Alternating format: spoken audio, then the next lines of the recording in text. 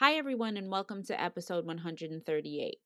For this episode, you are going to hear a series of some of our favorite clips from our 2 intimacy series over the past couple of seasons. So sit back, relax, and enjoy. The following content is intended for a mature audience only. Please be advised that the podcast is meant for entertainment purposes. We do not endorse or promote products. The Myelin and Melanin podcast discusses the life experiences of the hosts and their guests. Each guest that appears consents to sharing their personal story and experience. If you have questions regarding your sexual health, please consult your medical team.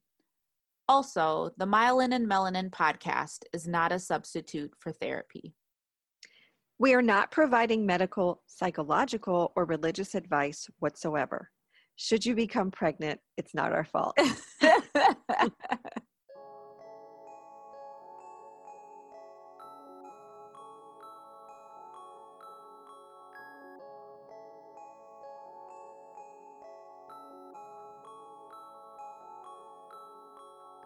Welcome to Season 4 of the Myelin and Melanin podcast. I'm Dawn.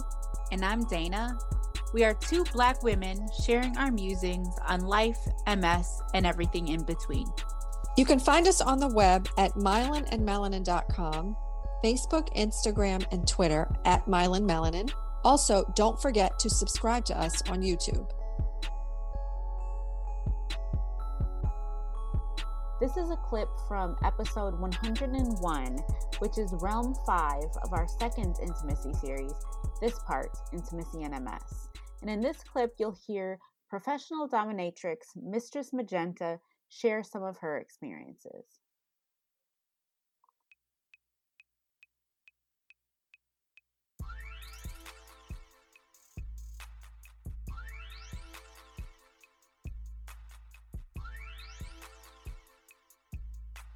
After I was diagnosed with MS, which was a few years ago, I felt super out of control, and it bled into my life in a lot of ways. And and it was one of those things where after that was the first time I went to a kink club, and it was the first time where I was like, I transitioned to doing a lot of things that I had been thinking about for a while that I hadn't done, and kink was one of them. I was living in the U.S. at the time. I currently live in Australia. So you had not indulged in the world of kink prior to your diagnosis. This is all like not really, like not in any way that was like the kink community. Like I said, like with partners, I had been like, hey, there's a belt. Maybe I should, whip you with it. But I didn't do like little dominant things. I mean, I think like the world of kink is so broad that you can explore it in your day-to-day lives, because so many people participate in kink in so many different ways. Like when I was in college, I had a boyfriend with a foot fetish. That wasn't me exploring kink. That was him feeling comfortable sharing with me one of the things that turned him on, in my opinion. But I never went to a club. I never engaged with the kink community until after my diagnosis. And that's when I decided to start becoming educated on it, because I think once you get involved a little bit more, I mean, I think anyone should be educated if you're tying anyone up or whipping them or doing whatever you're doing. And I started making friends within the community and kind of figuring out where my interests in the BDSM and kink community lie, and my interests are in domination, and dominating someone made me feel in control of everything that was around me that I couldn't control.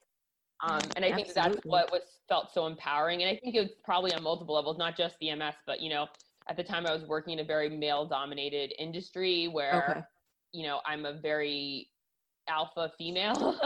And I was getting pushed down a lot, and, and on top of, not feeling super strong all the time, it was and it still is. I think it's a great way to feel super empowered, and that's what it does for me. It feeds my need to feel empowered in the world I'm living in. Right. You know, as we were preparing for this episode and speaking with you, it just seemed, at first it wasn't uncomfortable. It was odd for me because I'm not familiar with this world. I mean, of course I've read about it, I've heard, and all these things, you know, but it's interesting, and I always had the interest, but now it's like, wow, this is really exciting. And I can say that because of being diagnosed with multiple sclerosis.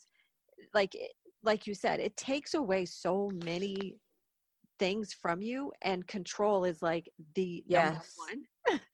And so what is exciting about this is that, hey, I found something that I can control, and it's pleasing, and it's the pleasure in this, I guess, setting or scenario with a partner is exciting to me, because I gain my control back, you know, for 10 minutes, 20 minutes, an hour, whatever, however long it is. I love that. Absolutely. Well, exactly what you said, Dawn. It's, you know, somebody else taking pleasure in me being and exerting my control. Yeah. You know what I mean? Because so many times when you have a chronic illness or disability, you're kind of, and I guess I want to step back, and I don't want to talk as though this is a novelty, because that irritates me. And I'm not going to speak for you, Mistress Magenta, but I'm going to assume, as somebody who's in the field, like, it irritates me when people talk about the kink community, like, it very, like, kind of fluffy novelty terms. I don't know. Right. You know what I'm saying? Like, I see a whip and I'm, you know, like, well, I mean, I don't know. I think a lot of people don't understand, like, a lot of people have this idea of what the kink community is based on like Hollywood movies, like 50 Shades of Grey. Yeah. And there's so many, the thing is, there's so many kinks, and like kinks you wouldn't even think about. Like, I was at a club 2 weekends ago, and there was this guy that got tied to a bed and had 4 girls just tickling him, and that was his kink. So it's not always like I think people always go first to like, oh, it's, you know, a woman in fully leather, whips and chains. Like, Yeah. that there's all different types of fetishes. There was another person who attends the club a lot, who just carries around shoes and wants to be stepped on. Wow. Which is also a very powerful feeling thing to step on. So, you know, it's one of those, but not everyone gets excited about doing that, like, you know, doing that and stuff like that. So there's like so many different kinks out there, and it's not just the whips and chains, and not even all dominatrixes will look the same. I mean, there are plenty of, the idea of like being in full latex or a full cat suit is a Hollywood ideal of a dominatrix. I know so many dominatrixes that their attire that they wear as a dominatrix, you wouldn't be able to distinguish it from them walking down the street, because it's really not about the outfit. It's about the control. I mean, if someone's fetish is latex or leather or something like that, you know, the outfit can make a difference. But you know, it's for a lot of people who want to be submissive or be dominant, it's about that control dynamic. It's more about the mental part of it. And so one of the dominatrixes that I had trained under, she was telling a story about this coffee shop she would go to every day, and she would grab a cup of coffee, and she realized that some days the guy would give her free coffee and some days he wouldn't, and she couldn't figure it out. And then one day she realized if she was wearing like a leather jacket or leather boots, all of a sudden she'd get a free cup of coffee, and realize that the barista must have some kind of maybe the assumption that he might have some kind of fetish. And the way that she carries herself, she gives off this like very powerful woman type thing. So it was almost like an unsaid thing that you know, that was known. Right. That is so interesting. It's funny that we're talking about attire, because I remember when I was teaching full time, and people, you know, if I would be out at like happy hour or something, this was before my MS became super, you know, noticeable, I guess. It was still invisible. people would say, "Oh, what do you do?" And I would say, "Oh, I'm a teacher." And then I would have like weird, creepy guys say things to me like, "Oh, I have a ruler," or "Can you dress up?" Or even guys that I dated in the past, like, "Oh, would you ever think about doing this or that?" And so that was their kink, and I just thought, "Oh God, that again, that's associating the typical Hollywood ideal of what this is, supposed to look like." And but it's unfortunate. But it is also a strong connection too, because a lot of these kinks and stuff come about in childhood. So a lot of people, men and women, when they're first feeling their first feelings, a lot of times it's for a teacher. So those connections are so strong that again, that's why it's a pretty common one, I think, because it's also one that people feel most comfortable about expressing, because it's not like a taboo one. Right. And so I think you get that most commonly because society has made it say that that's an okay kink to express. Right. Yes. But I think a lot of people probably have, and a lot of people who have the schoolgirl thing also have the kind of dominate. I mean, obviously some of them just want a dominant woman, but they're allowed to express it by saying they want to do the teacher fantasy. Right. But really, like, they don't really care about the teacher part of it. They just want having a dominating woman. Yes. Well, speaking of education, you said the word, you used that word earlier, and then now that we're talking about teaching in school, would you mind sharing a little vocabulary just to kind of get people to understand, like, what is a dom or a sub? And, like, what are some things that people who aren't in this world, what do they need to know, I guess? What do you think they would want to know? Useful vocabulary. Yeah. So I guess, I mean, like I was just saying about the dominant, a dominant person is just an authoritarian. They're the one that's in control of either the relationship or the scene. And a scene is like, sorry, I take for granted that people sometimes don't know that. I'm like, oh yeah, scene, blah, blah. Like, people are like, are you doing a play? Right. But no, it's, if you're with a friend or partner and you're like, tonight, let's tie you up and do this or do that. Here are the safe words, that's negotiating before the scene. So everyone knows what's going to happen. Everyone knows what people's boundaries are and what boundaries shouldn't be crossed. Right. And so there's so much communication in BDSM. And so in a scene, it's like, this is what we're doing for this hour or half hour or whatever. And then it's over, and then the scene's over, and then we go back to our normal lives or whatever. Right. But there are some people who are lifestyle dominants and lifestyle submissives. And those people have a relationship where one person is a dominant and one person submissive, and that is how they live their lives.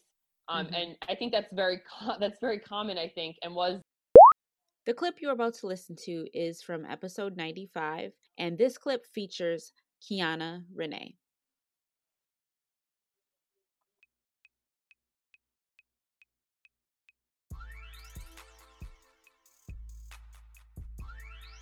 Yeah. I mean, I love everything that you just said, because these two quotes from the article it just touches on everything that you just said. So I'm going to read the first one and then read the next one, but we can talk about it.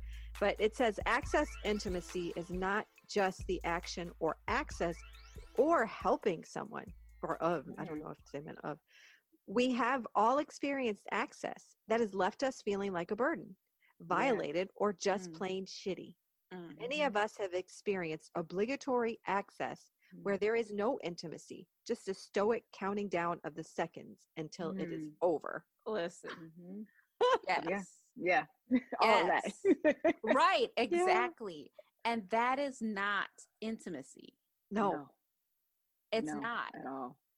And it's like, almost like, as, reading that, it's sort of like I could feel like the dead energy emanating from that. Because I think, we can talk about that as it relates to, sexual relationships, a medical provider relationship, that kind of like, okay, when is this over? Whatever. I've got another patient in 5 minutes. So let's wrap this up.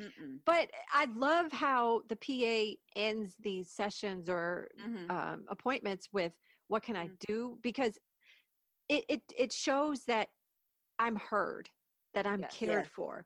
And if you are in a more private, I'll say that again, a more private sexual moment, that is what you want from your partner. Right. That is exactly what you want, or partners, whatever floats your boat. Right. But you want to know that this person is asking, what are your needs? What can I do? Because it is a give and take situation. Yeah, they're actually opening themselves up to hear you and to really feel you and to really see you. And that is sexy ass shit. Yeah. People don't understand. And if we're talking about, in our personal lives with our doctors and things like that, that's so empowering. Like we always talk about how to advocate for yourself. Like that's a way for physicians to give people agency and give them a space if they've never had it before to advocate for themselves. It's so powerful. That's oh, go ahead. I'm sorry. No, I'm sorry to interrupt you. And you know what? Like if we're just even like talking about both in a doctor's appointment or like in a sexual encounter, my needs are going to be different every time. This is not the same shit every time. So when I go to this appointment with my doctor, this appointment, maybe like my bladder is being weird and we're going to need to talk about that. I'm going to need something for that. Okay, that's that. And then if I'm with my partner, today maybe, I don't know, without getting all, this is what I want to do today. Okay. Same thing with the doctor. Next time, maybe my spasticity has been extra. My next sexual encounter, I want you to tie me up. You know what I'm saying? Like it's different each time, and you have to add. And I shouldn't have to explain to you that we need to have this conversation every time. Right. And it doesn't have to be like a conversation. Okay, what do you want to do today? No, it's just one of those like things that should just naturally occur. Yep. Right. Even if it's just simply, like you said, like asking, like, what is it that you need? Is there anything that I need to know? That's another way to ask, is there anything you would like me to know? Yes. Like, or where are you today? Yes. And then you just let people speak. Like it's really, it's not hard, but I think for some people it's a little challenging because they've never had to do it before, and then also because they've never had it done for them or with them, so they just really don't understand. But if you don't start there, ask somebody, what do you need? How can I support you? Where are you? Like it's just whatever question that gives them space to share and gives themselves agency and the space to. The following is a clip from episode 72, which was actually a party line from our first intimacy series, That Part, Intimacy NMS. And this clip features Beth from Bethy Brighton Dark, Ardra Shepard, Miss Tripping on Air, Damian Washington, and Carlos Kareem Wyndham.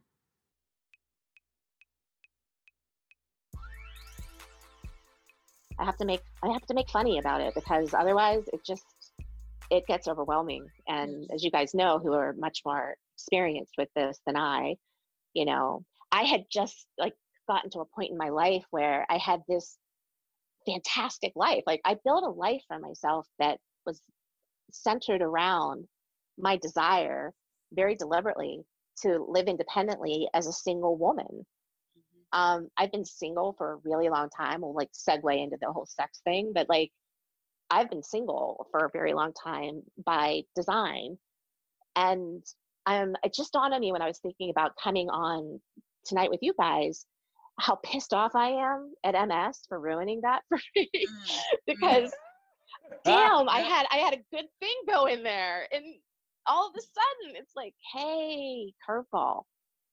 Yeah, it's not so easy to, be the lady that has, a man in every port, and the phone calls from the friends of relationships that I've built over the years. And that might sound scandalous, but it was sort of like, that's how I lived, like I was happily single. Yes. And then I'm like, okay, last time I got one of those text messages, like, hey, how you doing? And my answer is, I have a chronic disease and I can't walk. Yeah, that's a boner killer, Beth. Yeah, right. Right. Well, Right. So that's me. You're definitely in the right place or in good company, being an oversharer, because I think that we all are at this point, and I guess it's cathartic to overshare right now. Yeah. This is gonna be the 3-hour podcast. I was just thinking that I talked for way too long, and now I'm not going to say anything for a really no, long time. not at all. No. Thank you for sharing your story. I made a funny joke. That is all. Please, Dom was speaking. Continue, please. No, that's all. No, I was just saying how therapeutic, cathartic it can be to overshare, and I will allow someone else to take it from y'all. We the only ones who understand, y'all. We the only ones. The symptoms aren't the same. Nope. We are not the same. But no matter what, you get in the ring with the same thing. Yeah. Period. It's almost like instant intimacy, which I found with a couple. Like, I don't know. It's probably, I always think of you, Audra, because you were the first person that I really connected with.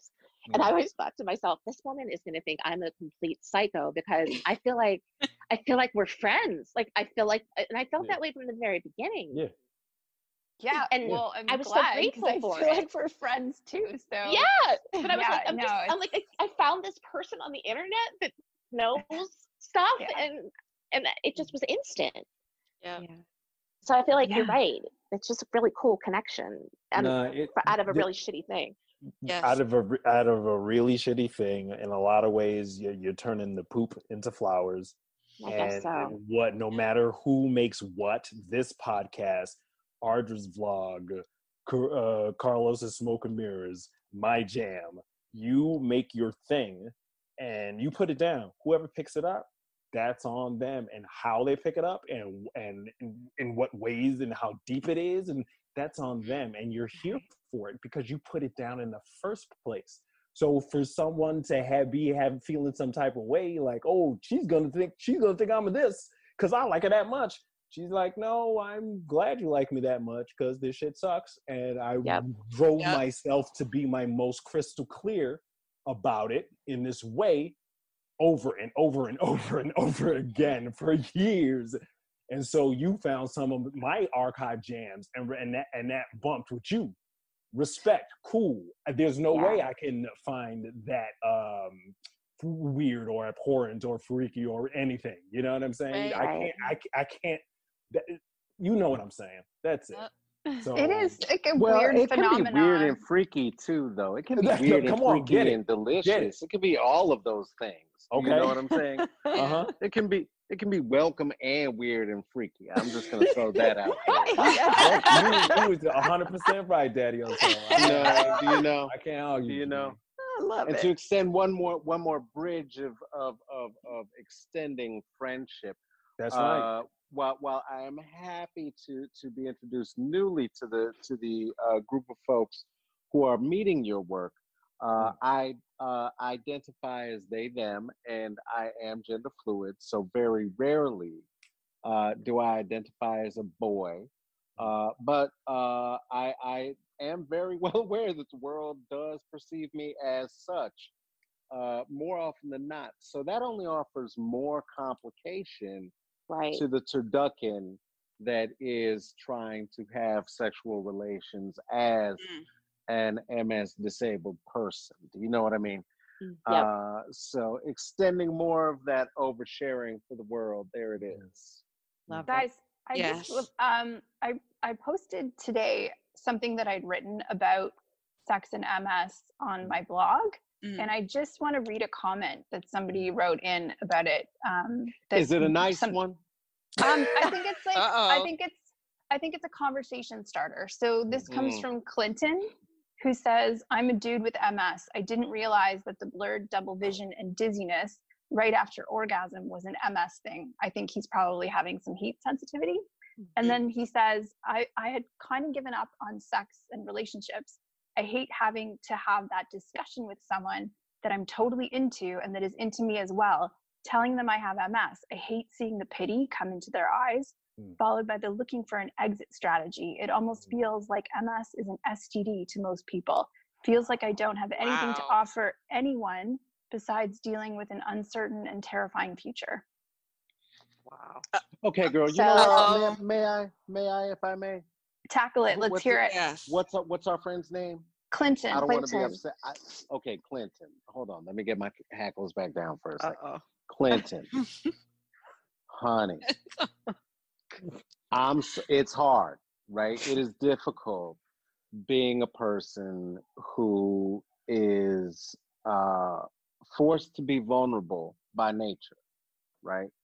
In particular, if you are adherent to this gender binary in which you ascribe yourself as beginning by saying, I'm a dude.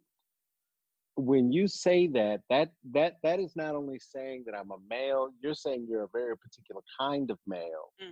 And then you talk about that, and honestly, what is perceived as strength by those who ascribe to that particular level of maleness is the sort of strength that means that you cannot express vulnerability, right? And what we're learning in this new age of Aquarius, presented and brought to you by COVID-19, right, is that if nothing else, you need vulnerability if you're going to make it in the world, right? And that includes in your sexuality.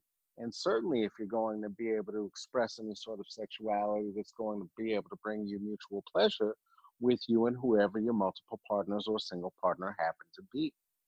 So all of that framework that was brought into it, absolutely it's going to make it more difficult because you're forcing yourself into these places of being reserved that are being ascribed to you again by this false binary that doesn't exist.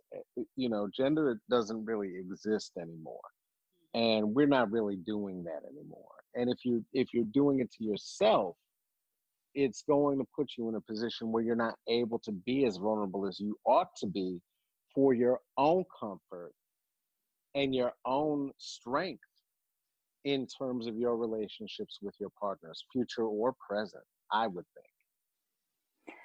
Do you think? Go ahead. I was gonna jump in to say, obviously I identify as female, but I reacted to that statement very, it almost hit a little close to home for me, not from the sort of macho maleness of it, but from the perspective of I don't date. I don't even think about it because it is so beyond me as a person, not as a female person, even just as a person, as how I could pull that kind of relationship into the mess that is everything, you know, and this might be unique to me because, you know, I'm a 5-year-old here, you know, I'm just 5 years into this. I can't even get my head around how I would have a relationship. And I'll go even further. I, as I said, built a life for myself that was kind of based on, I'm just going to say it, you know, I had a lot of casual sex. Mm-hmm. It was, you know, safe, and it was respectful and responsible and all those things. But, you know, I was single by choice and with intention. And I don't know how to do that anymore with all of this happening. And it's really, I went from thinking of myself as what I would call a very sexual person and a very independent and sort of free person to somebody that, you know, I can't even get my head around it yet. And then, and I'm almost embarrassed to say that, but it's the God's honest truth. Like, no. I can't, like, I don't believe that I would make a good partner sexually right now. So I avoid it. And I guess that's like, I don't know. Like I add it to the list of things. I felt like the list of possibilities that sort of I felt like changed for me overnight. I mean, it's not bad enough that I'm a 53-year-old single woman who, you know, lives in a world where youth is extolled and celebrated, and, you know, you have to deal with all that crap of, you know, am I still attractive? Am I still this? Am I still that? But on top of it, I have this fucked up, disease. Yeah. That, like, how do I even explain that to somebody? The clip you are about to listen to is from episode 100 and was featured in our second intimacy series, This Part, Intimacy NMS, and it features our favorite guest co-host, Carlos Kareem Wyndham.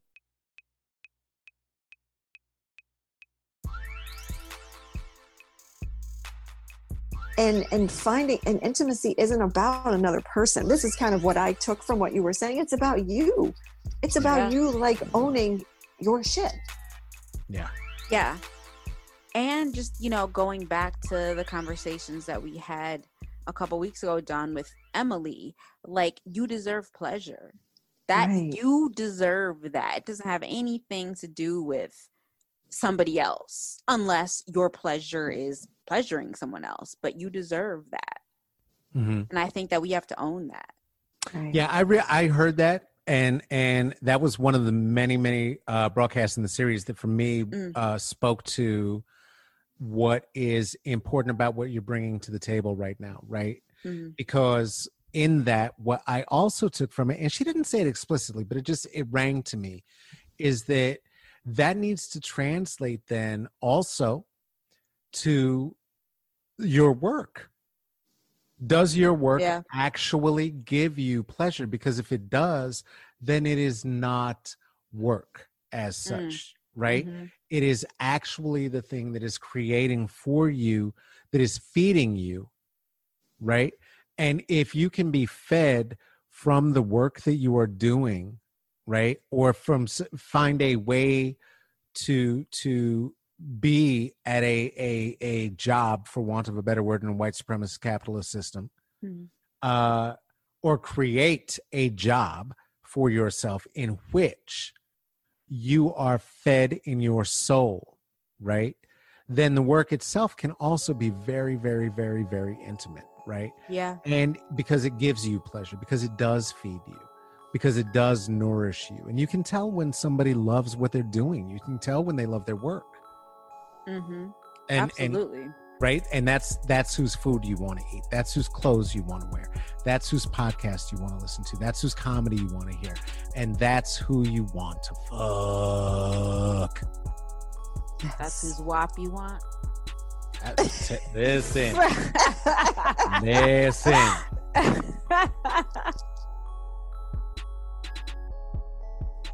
Thanks for tuning in to the Myelin and Melanin podcast. You can find us on the web at myelinandmelanin.com, Facebook, Instagram, and Twitter at myelinmelanin. Don't forget to leave us a 5-star rating on Apple Podcasts. Thanks for tuning in, and we'll talk to you soon. Bye. Bye.